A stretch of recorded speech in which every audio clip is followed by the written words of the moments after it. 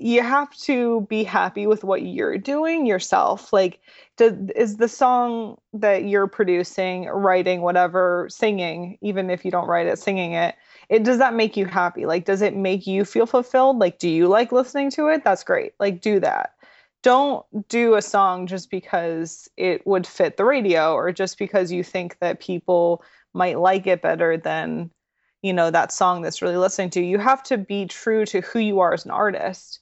And unfortunately, part of being an artist is having a brand. Like, you want to just be a creative person and create what you're thinking about, but you do have to have a brand.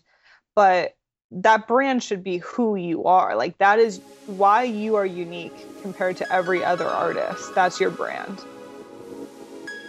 Welcome to the Female Entrepreneur Musician Podcast with Bree Noble. Bree is a musician, entrepreneur, speaker, and founder of Women of Substance Music Radio and Podcast. Bree's interviews with successful female musicians and industry pros are both inspirational and informational. She also answers your questions about the music business. Bree is on a mission to help you create great music, connect with your fans, and grow your business, and to truly become a female entrepreneur musician. Hey, this is Bree Noble, and I want to welcome you to the Female Entrepreneur Musician Podcast, where we talk about making great music, connecting with your audience, and growing your business. And if you're listening to this episode when it comes out, this is December 16th, 2016, and I just want to wish you all a very happy holiday season. I hope you're enjoying all the fun stuff that goes along with the holidays. And on that note, I wanted to bring somebody in today who has a lot of experience releasing holiday music, and it's really done well for her. So I want you guys to really think about, obviously we're a little late for this year, but how holiday music can work within the whole scheme of your strategy of getting fans, getting your name out there, all that. We talk about that in the interview today that I have with Whitney Wolanin. But on top of holiday music, we just discuss so many interesting aspects of the music industry because she's kind of grown up in the music industry, having a dad that worked very heavily in the music industry, seeing it kind of from the inside and, just giving you all the different angles of what you experience when you're working within the music industry and some of the frustrations and how she's dealt with those.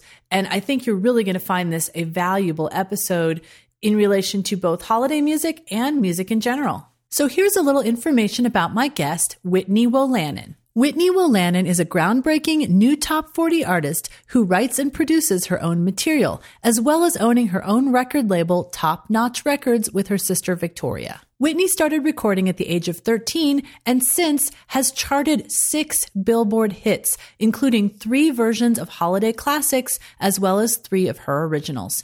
I'm thrilled to bring you my interview with Whitney Wolanin.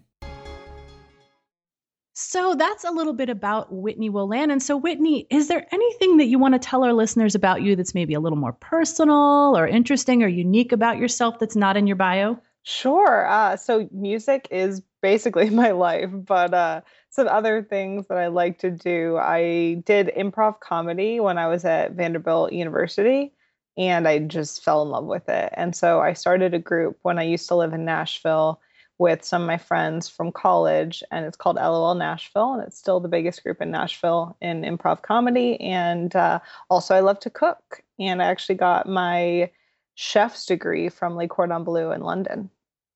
Oh my goodness, I had no idea. Yeah, that's just, I took a little break from music after I'd been doing it for about 10 years, and I went over to London, and I just got married this year. My husband's British, so I went over there for a bit and I studied culinary arts.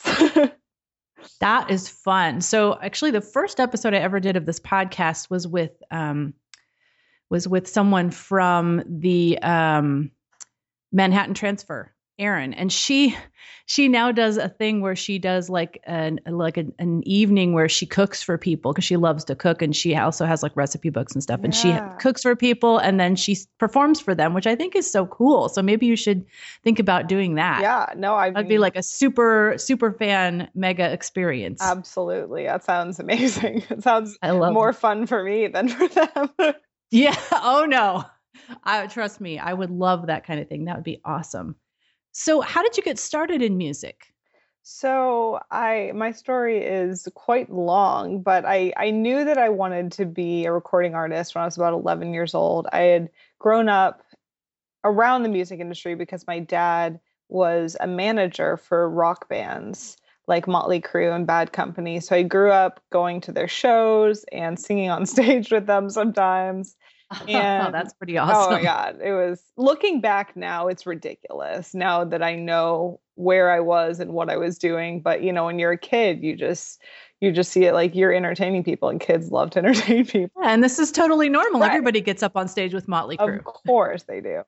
Yeah, so it's incredible looking back, but I didn't realize that. So, and I also so because of that, I didn't realize that it was so ridiculous to say like I want to be a recording artist as my career. So to me, it was just like that's just what you do. Like I know these recording artists, and that's what I want to do too.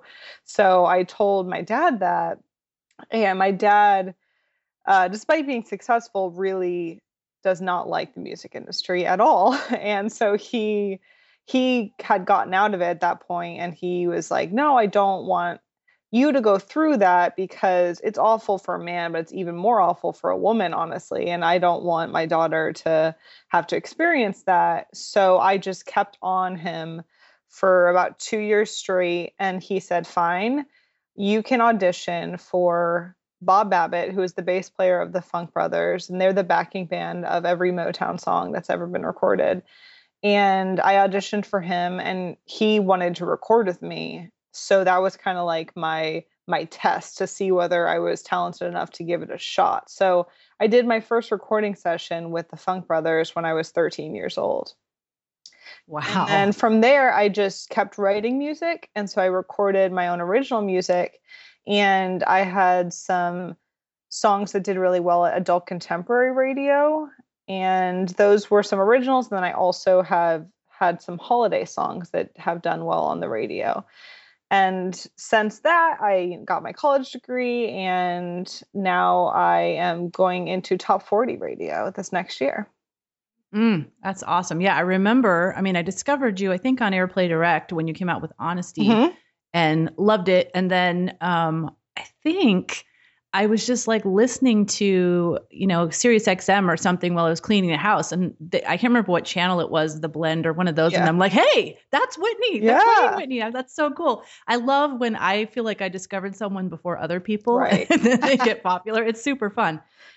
But, I love what your dad did because that was smart. I think so many parents, either go the route of like, no music, it's totally impractical. I want you to do this, or, they're so behind their kid that they're, blind to like whether they really have enough talent. So that was really smart of him to get a third party to kind of audition you and make sure that, it's really the right path. Yeah. And also, I mean, you're being nice, but the third direction is that they can become like crazy, like momager, dadager situations. Yeah. If you watch, American Idol or one of those shows, you see those all the time. Oh my gosh. And it's like, oh my gosh, give it up. And sometimes, you feel bad because the person is actually super talented, but the parent is just so crazy that, but then there's the opposite where the person is really not talented. Yeah. The parent keeps pushing them and telling them they're great and all that. So I'm glad that, I know that, your dad works with you and, obviously he's got a great perspective. He's got a lot of experience and, he's definitely not one of those people. Yeah. But at this point, so are you, you've gone to culinary school, you've gone to college, you've done all that. Are right now, do you consider yourself a full-time musician? Or are you kind of working that into other things that you're doing? If you asked me when I was at Vanderbilt, I would have said that I was part-time. But now, since I graduated, I have been a full-time musician, minus taking that 6 months off to do culinary school. But I live it. I sleep it. I breathe it. It's everything that I do is my music career now. Did you get any pushback when you wanted to go do the culinary school thing? Because you had a lot of momentum going on with all the, singles that you had, especially all the holiday music. Was it like, hey, like, don't put the brakes on now or don't disappear? Yeah, I mean, I did. It did in some ways because I had kind of carved a niche for myself in adult contemporary radio because they don't have their own artists. They play music. I mean, they do to an extent, but they don't have new artists. They have career artists that have done really well. like Celine Dion, like Josh Groban, and they play their music a lot, but I was kind of an anomaly because I was young and I was creating new music and people hadn't heard my name before. That So, is true. And most of the time, like yeah, you said, they have those career artists or they steal from other genres. Someone that's in country can exactly. do an adult contemporary song or someone that's in pop or R&B. But yeah, Right. that was really smart actually for you to kind of go into that and make your name in adult contemporary because like you said, you were unique in that genre being young. Right. So it worked well for me, but to be honest, it wasn't where I wanted to be. I wanted to be on pop radio. Like that was always my goal. And I was getting pigeonholed because even when I was coming out with something that sounded more pop, I was getting like, no, you can't go pop because you're an adult contemporary artist. And I just think that's ridiculous because it's all I pop. just don't get that. Like, who are the people that decide Right. you can't do that because you are this and Yeah. you have to live in this box? Yeah, but I mean, and part of it is just like it's not like one person that's deciding. It's just like this general consensus. And everyone has to be like talked into you. As an artist, you realize that, especially when you're talking about wanting to go to radio or wanting to, get on television shows and things like that. You have to talk them into it until you're like a big deal. And then it's like everyone wants a piece of you, basically. There's like this switch that flips. And so I was trying to talk them into seeing me as even a hot AC artist, which is for people that don't know like radio formats. I feel like I didn't know this before, I pursued my career and people don't realize like how the different formats work. But hot AC is like between, the Celine Dion's and to the Rihanna, it's somewhere in the middle. It's Right. like Kelly Clarkson.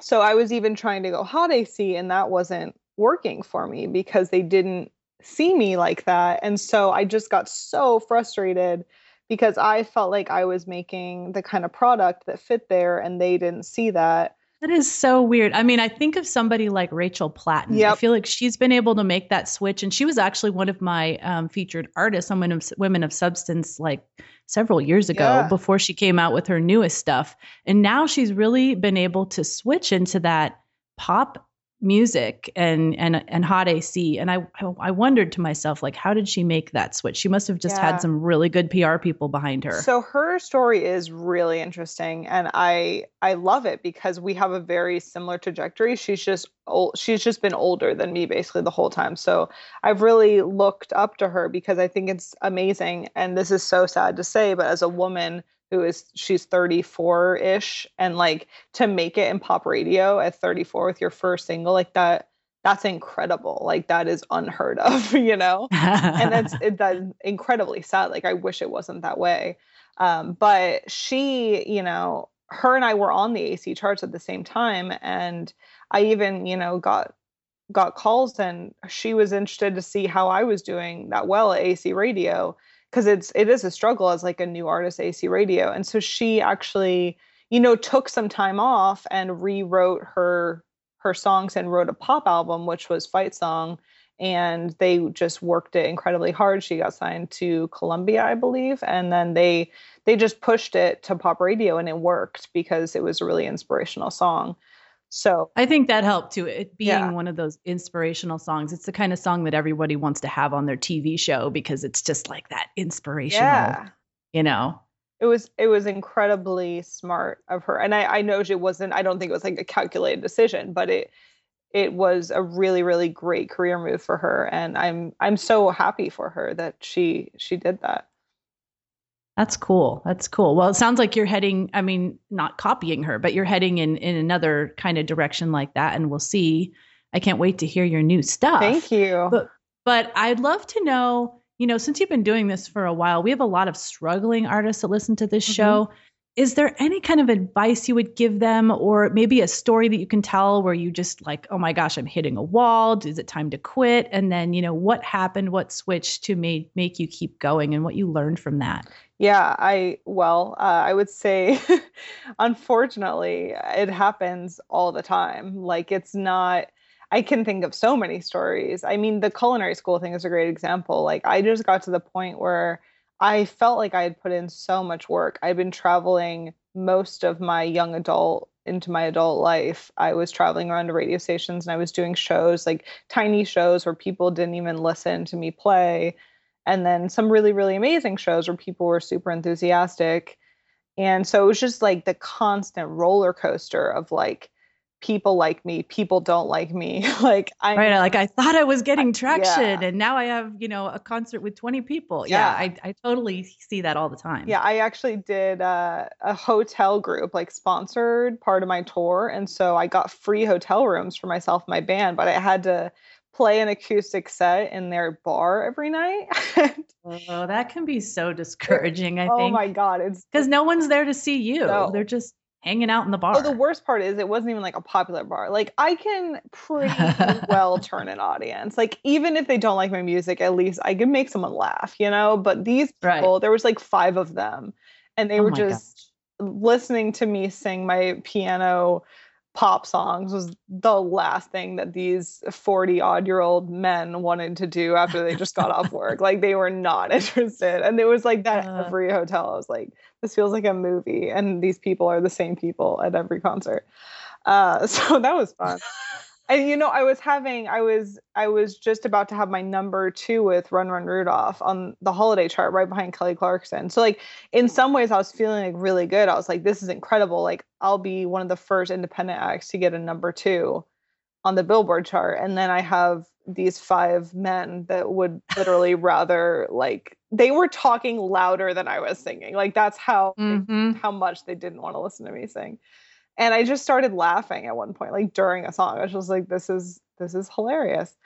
I have to laugh because I want to cry a little bit. So basically, my inspiration to like make you feel better is just, you have to be happy with what you're doing yourself. Like, is the song that you're producing, writing, whatever, singing, even if you don't write it, singing it, does that make you happy? Like, does it make you feel fulfilled? Like, do you like listening to it? That's great. Like, do that. Don't do a song just because it would fit the radio or just because you think that people might like it better than, that song that's really listening to. You have to be true to who you are as an artist.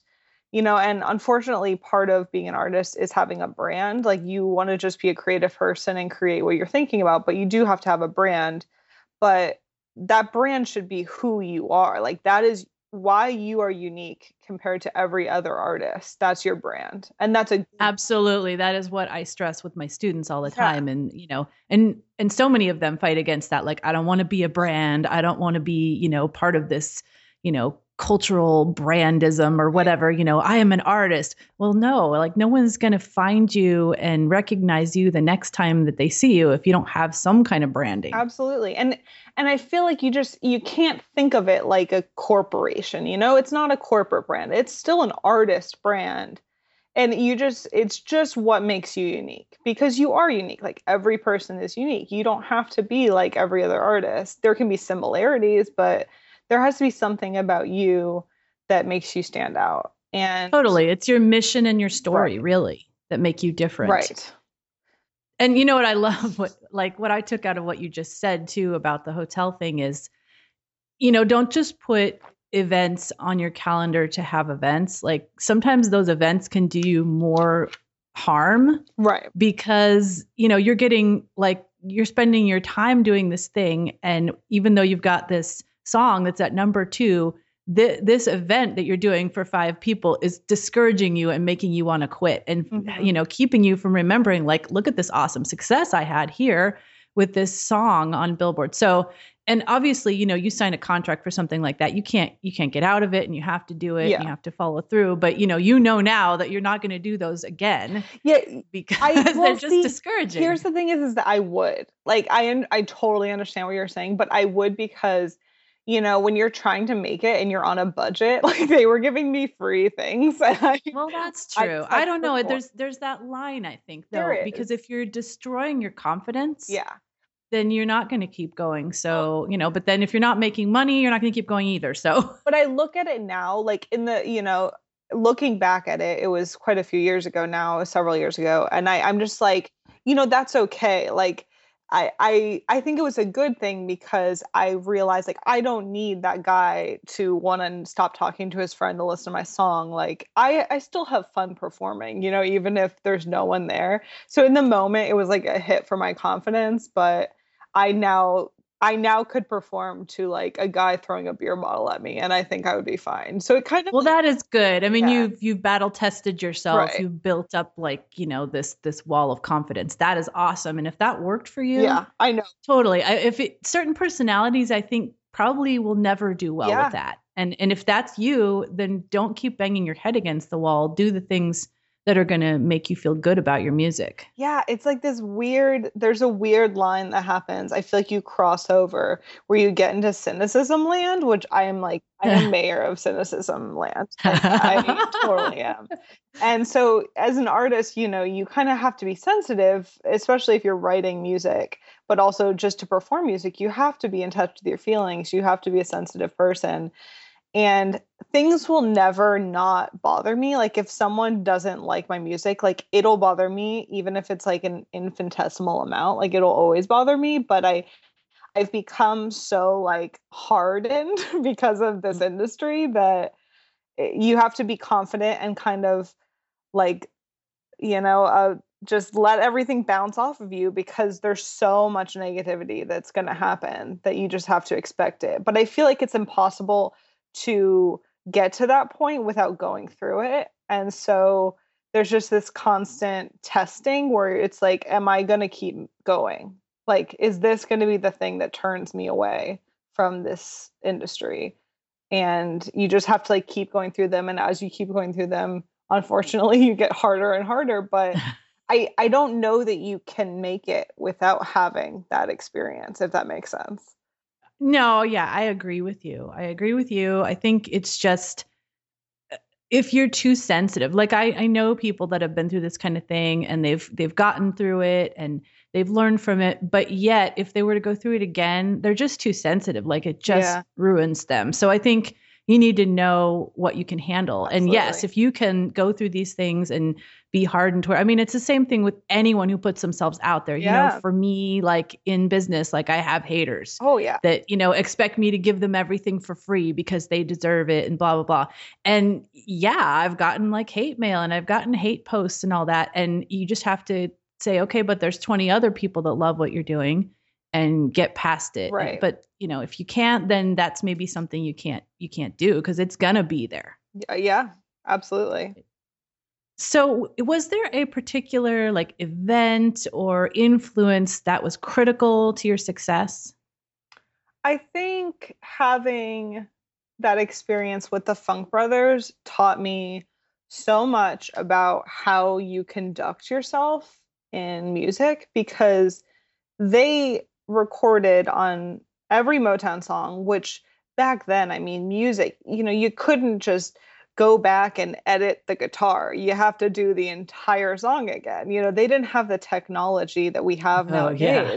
So they taught me that you have to be that good. Like you have to work on your craft so that when you play it, you do it one time, maybe two times through, and that's it. Like you move on. And so, even though the technology was there when we were recording when I was 13, they still work like that. So sessions are so fast, it's so much cheaper too. And think of like the amazingness of their live performances because they've got it down like that. Right. Yeah. Wow. So when I hear about artists, that talk about how it took them a year to record like 3 songs. You're like, seriously? It pisses me off. I'm like, you just wasted so much time and so much money. Like I know studios are expensive, it's not cheap to do that. So when I go in and record a song, like people are always shocked by how together I am and like how quickly I want to get through something. And like if someone's dilly-dallying, like see ya, I don't need you on my track. And I had this one fiddle player once. I was in Nashville, so they call them fiddle players, violinists, whatever you want to say. And I don't know what his problem was, but he did not want to work with me. And he kept asking me to replay the melody that I wrote, despite the fact that he had sheet music that I wrote out for him. So I kept playing the melody on the piano for him. And he was just like, no, I don't get it. I just don't get it. And I was like, Oh my gosh. bye. I was like 15 and I fired a music. I love that. I was like, see ya, I can't deal with you. That's funny. So I love that confidence. I mean, well, I did it and then I was like, I wanted to cry. I was like, oh my God, like that was so stressful. He was so mean. but it just taught me that you need to be better than everyone else. Like, even if you're not actually better than everyone else, you have to aim for that. Like, you have to be at the top of your game, because if you're not, no one is going to care. You need to be. And there's always someone to come in and take your place, Absolutely, on the charts or whatever. Yeah. So. And you have to be self-reliant. Like, that's something that I learned from them as well as from my dad. He always wanted me to play piano when I was younger, and I hated it because I hated playing classical piano. And then I started playing pop music and I was like, oh, okay, I like this. And then I started writing my own songs and I really liked it. But he always taught me that you can't rely on a guitarist or a pianist that's coming with you. You have to be able to do a show all on your own. Because that is so important. Yeah. I go this with my students all the time. They're like, I need to build a band. I can't do anything with that. I can't play by myself. I said, yes, you can. And you need to, because number one, even if you have a band, you need to be able to lead your band by being the best player in it. Secondly, you don't want to have to rely on all these people in order to go do a show. Like, you need to be self-contained. If someone says, hey, can you come over and play for these 1,000 people? We need somebody backed out. You can just jump right in. Absolutely. And, that's the best thing you can do for your career. And I always, I tell my students, like, I had this mindset myself, like, I can't play and sing at the same time. I just can't do it. I've never been able to. And finally, I got so frustrated with dealing with my band. I mean, they were all nice people, but they had families, they had jobs, they had all that.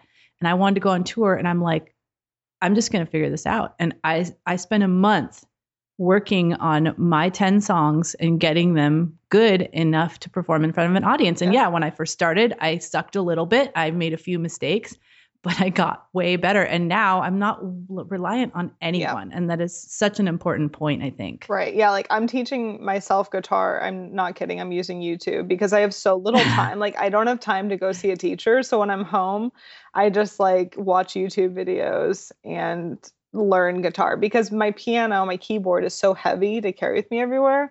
Like, a guitar is so much easier. So here we are. Agreed. I'm a keyboard player and I've never been able to get myself to play guitar, but I've always wanted to, because for that reason. And I love the sound of guitar. I do too. It's definitely easier than learning the piano in the beginning, but like, as an adult, learning is definitely, there's something very different about that.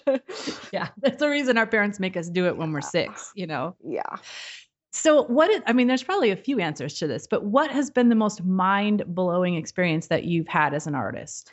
I was talking to someone else the other day about, when you felt starstruck, and I got to meet Stevie Nicks once when I was performing, and it like blew my mind, because I just really look up to her. And just like getting like the idea that, that I was performing at the same thing she was, and that she has had this incredible career and was so nice and just so great. It like really, first, it gave me like this weird feeling of hope, that I was like, I hope one day like I have this kind of career, and like someone who is also a writer like comes up to me and gets to talk to me about my writing and, my career.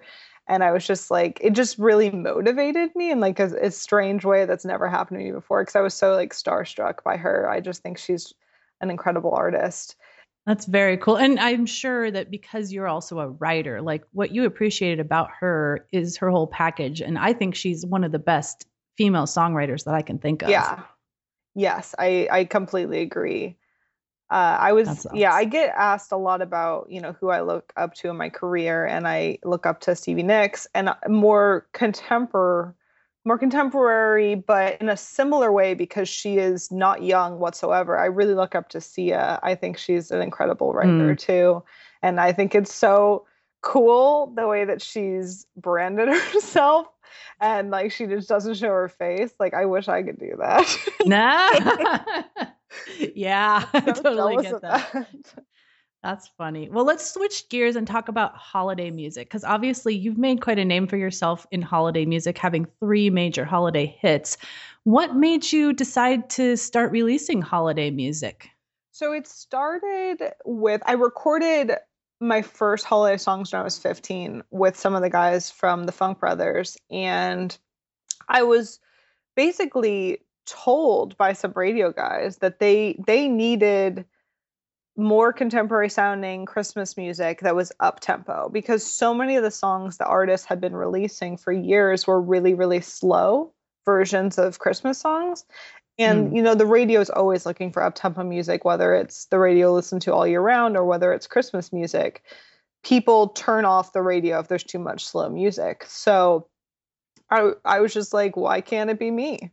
So, That's so interesting because I just planned out all my holiday uh-huh. podcasts and I was like, I like to start and end on an up Yep. tempo feel. And every time I looked at the list, because I would like choose the songs based upon how many I had and all that. And so I'd get like 9 or 10 songs in a show.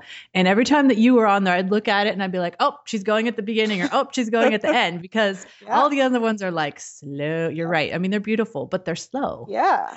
So I kind of just I filled a void. That was it. Like, I do love Christmas music, but it wasn't I didn't wake up one day. I was like, I need to do Christmas music. Someone was just like, we need this music. And it was like, I'll do it. Why not? Like, I want to be successful. So it worked out really well for me. That was really smart. So when they said we need this music and you delivered it to them, were they in the position to then go out and push that? Yeah, so one of the people that kind of brought that up to me was Mike McVeigh, who is now high up in Cumulus Media. And he's just had an illustrious radio career. And so your average person wouldn't know who he is, but anyone in the industry knows who Mike McVeigh is. And he used to be a consultant for a lot of radio stations. And he's been a close family friend for a very long time. And I've always looked up to him as a mentor. And he was the one who kind of sat me down and was like, we need tempo, like a Christmas radio. Like, that is the thing that we need. And you have a great voice, and I think you can deliver it. So I just went and arranged the songs and ran them by him. And so he helped, get the radio stations to play it, but we promote it like we do a radio single. So like an original song, you just kind of take it to the radio stations and play it for them and kind of sell them on it. And they're like, cool, I love this. So the Christmas music was the easiest sell of anything, we've ever had to sell, because they're like, oh, I need this. That's great. That's awesome. So how has the Christmas music helped build your fan base? I think it's weird, because it's helped in some ways, but also I don't think that people really care who's singing the Christmas music. Like, I think I know there's millions of people that have heard my Christmas music, and I've sold quite a lot of it, but I still, when I'm, no one would see me in a crowd and be like, oh my God, that's Whitney Wolanin up off, Right. But if, they heard me singing, they're like, oh yeah, like, I love that version.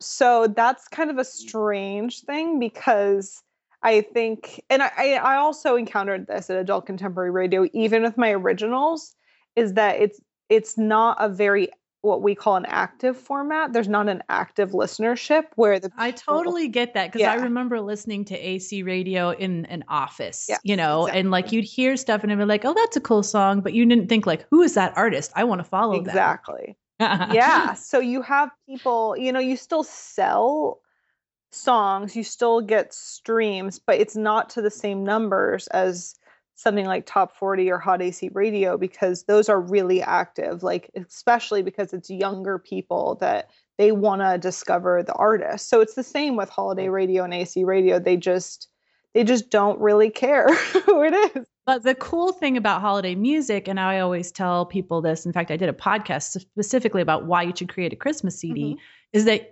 for 2 months of the year, you can always bring it back. Yes. And it's always fresh and new. And it's not like, when you come out with an album and it's new for a while and then they're like, oh, that was released in 2014. I don't care about that. It's not the same with Christmas music. Right. Like when I see your thing, come out on All Access and it's got all 3 of your songs. I'm like, that's awesome. She's got 3 songs, and even though they have the dates by them, people don't really care because it's Christmas music. Exactly. It doesn't get stale.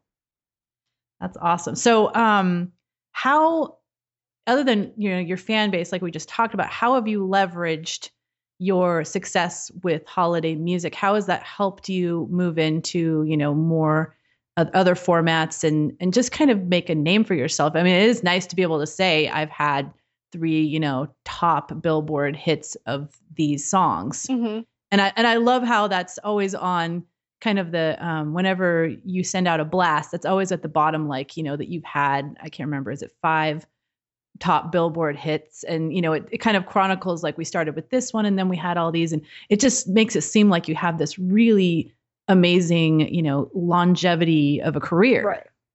Yeah. So it's helped in ways that it's spread my name. So my name has better recognition, even if people don't know what I look like and they don't know, exactly who I am. They still recognize my name in the song a lot more since I've had the holiday songs. And I got to do a lot of great concerts with radio stations across the country. So it really helped me with the loyalty at radio, because they really wanted me to come do these shows, and I did. And so it creates a relationship that's symbiotic, and they want to help me, I want to help them, kind of thing. So overall, the holiday music helped me immensely. But I'm assuming that will help too when you go back to radio, unless it's just totally different with top 40 radio than what you've been doing. Like, they know your name because of all these Christmas songs they played every year. You see, it sucks because it really has no crossover. There's maybe about 10% of them that know me from my previous songs, but the rest of them have never even heard my name. Although I will say, because I've been touring around radio stations for the last 3 months, because we're going to literally every monitored top 40 in the country.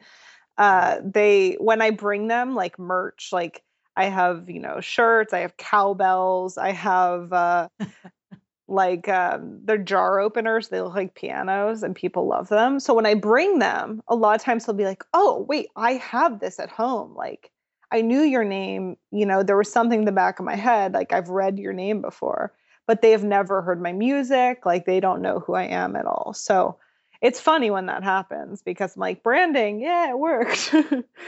but yeah, there's very little crossover. They don't know who I am. That is so weird, huh? Well, I'm outside of the normal, radio sphere. So I just feel like, why can't we all get along? All these formats. Like, I play every kind of format on my station. Right.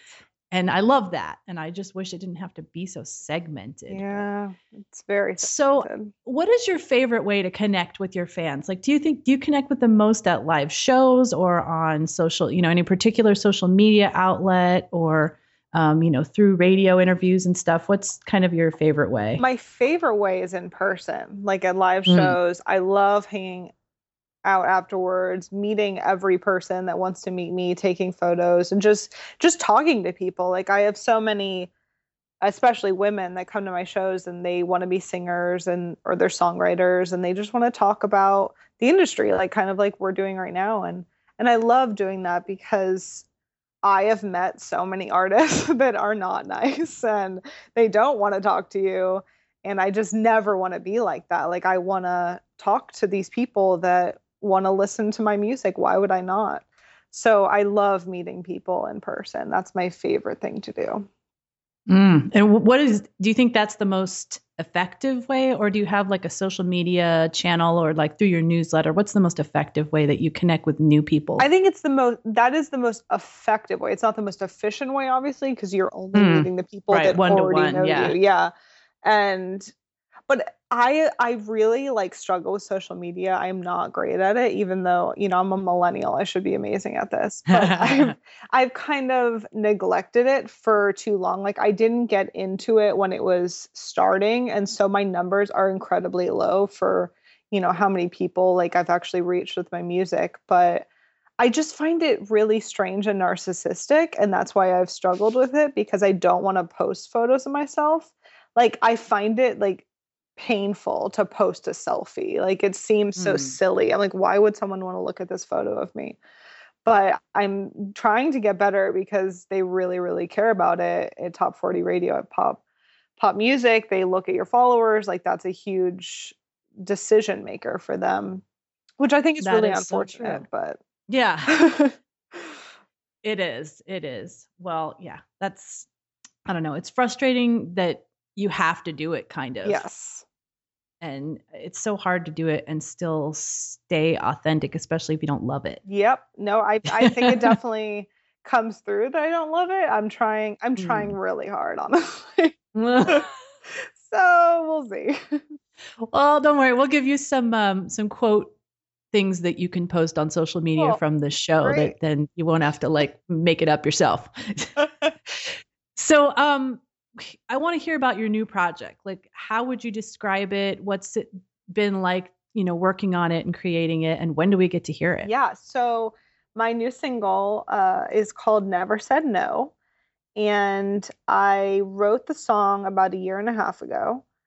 And I wrote it about an experience that I had about many experiences, but especially one that I had when I was in London. I was walking through a park in London, which is a very safe city. And I was walking alone. It's the middle of the day, and there were some families playing nearby.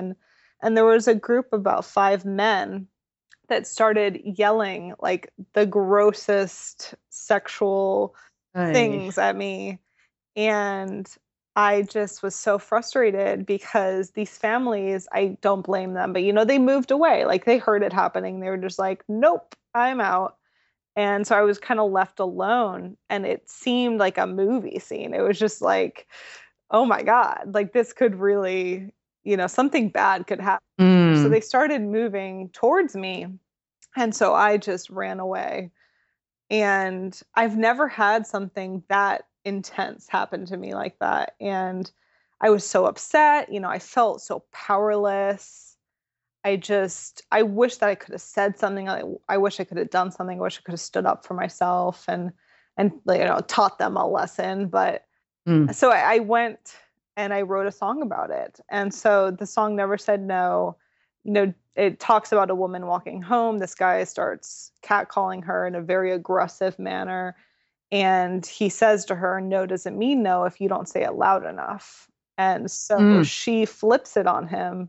And the whole chorus, it sounds quite sexual, but it's actually her torturing him in a very like Dixie Chicks Goodbye Earl way. I don't know if you remember. Oh, yes. So the whole song is just basically about her offing this guy who tried to intimidate her, and it's satire. Like I'm not condoning violence whatsoever. It's just about making someone feel as powerless as they made you feel. Making them understand that it's not an idle threat. Like they are actually harming you, and they are actually doing something that's a crime. And so yeah, it's a really weird topic to talk about at pop radio, which has songs like Blurred Lines and a lot of songs that with lyrics like I Know You Want It, things like that, which I think have helped create this culture where it seems okay, it seems harmless just to yell at a woman walking by or a man walking by.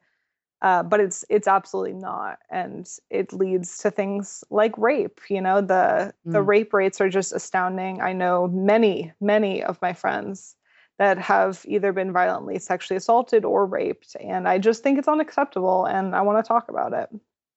That is so great, and I just think there's so many women that are going to identify with that, and I really hope that radio allows you to tell this story. Yeah.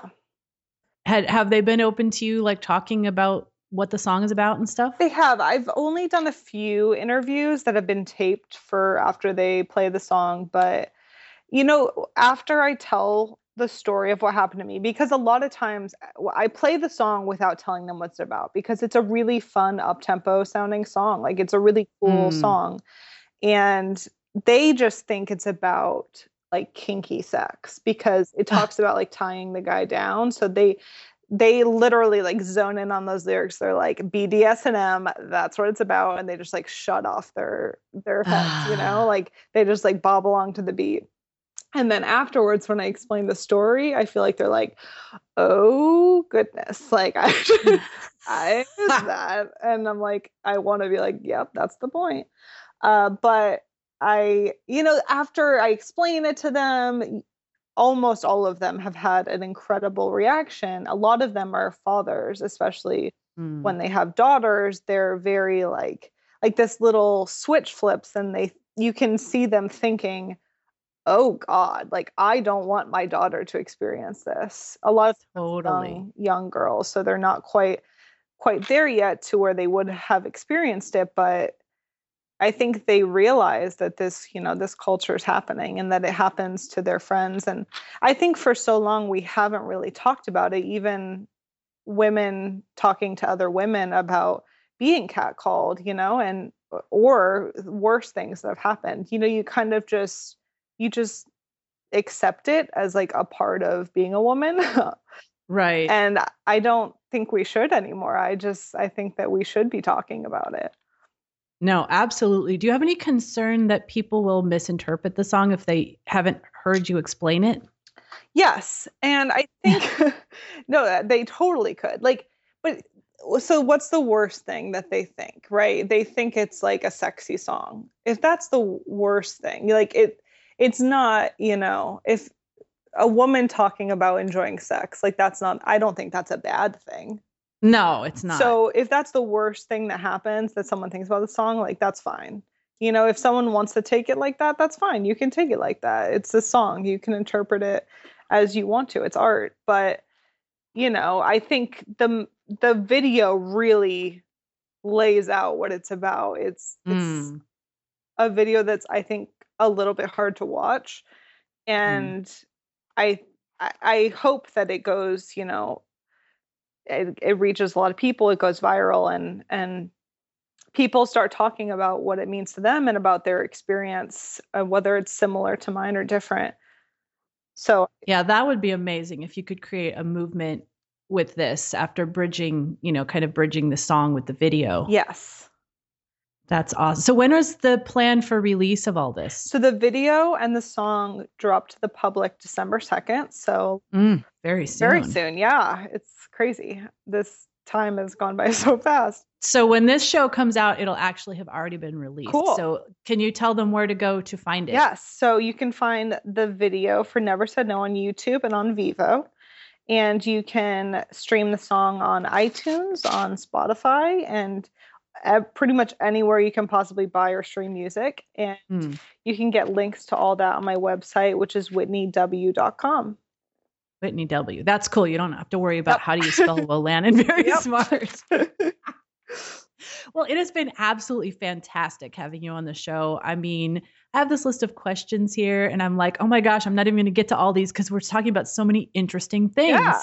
So that's the best kind of interview in my opinion. Me too. So I know you're not big on social media, but you're working on it. So how can people find you on social media? So my name on social media is just my name, Whitney Wolanin, Wolanin. And please follow me and talk to me on there because I need more friends on social media. And, you know, she's not going to, you know, give you some generic thing because she's not about that. She's going to really talk to you. So, yeah, talk to her. She'll talk back. Absolutely. Awesome. Well, thank you so much for being with us and all of your experience and wisdom. And I know that the artists that are listening to this are going to learn so much from you. And, you know, hopefully they'll get to come see you at a show and talk to you afterwards. Yes, please. Thank you so much. Now go out and make great music, connect with your fans, and grow your business. Female Entrepreneur Musician has been brought to you by FEM67.com and FemaleMusicianAcademy.com.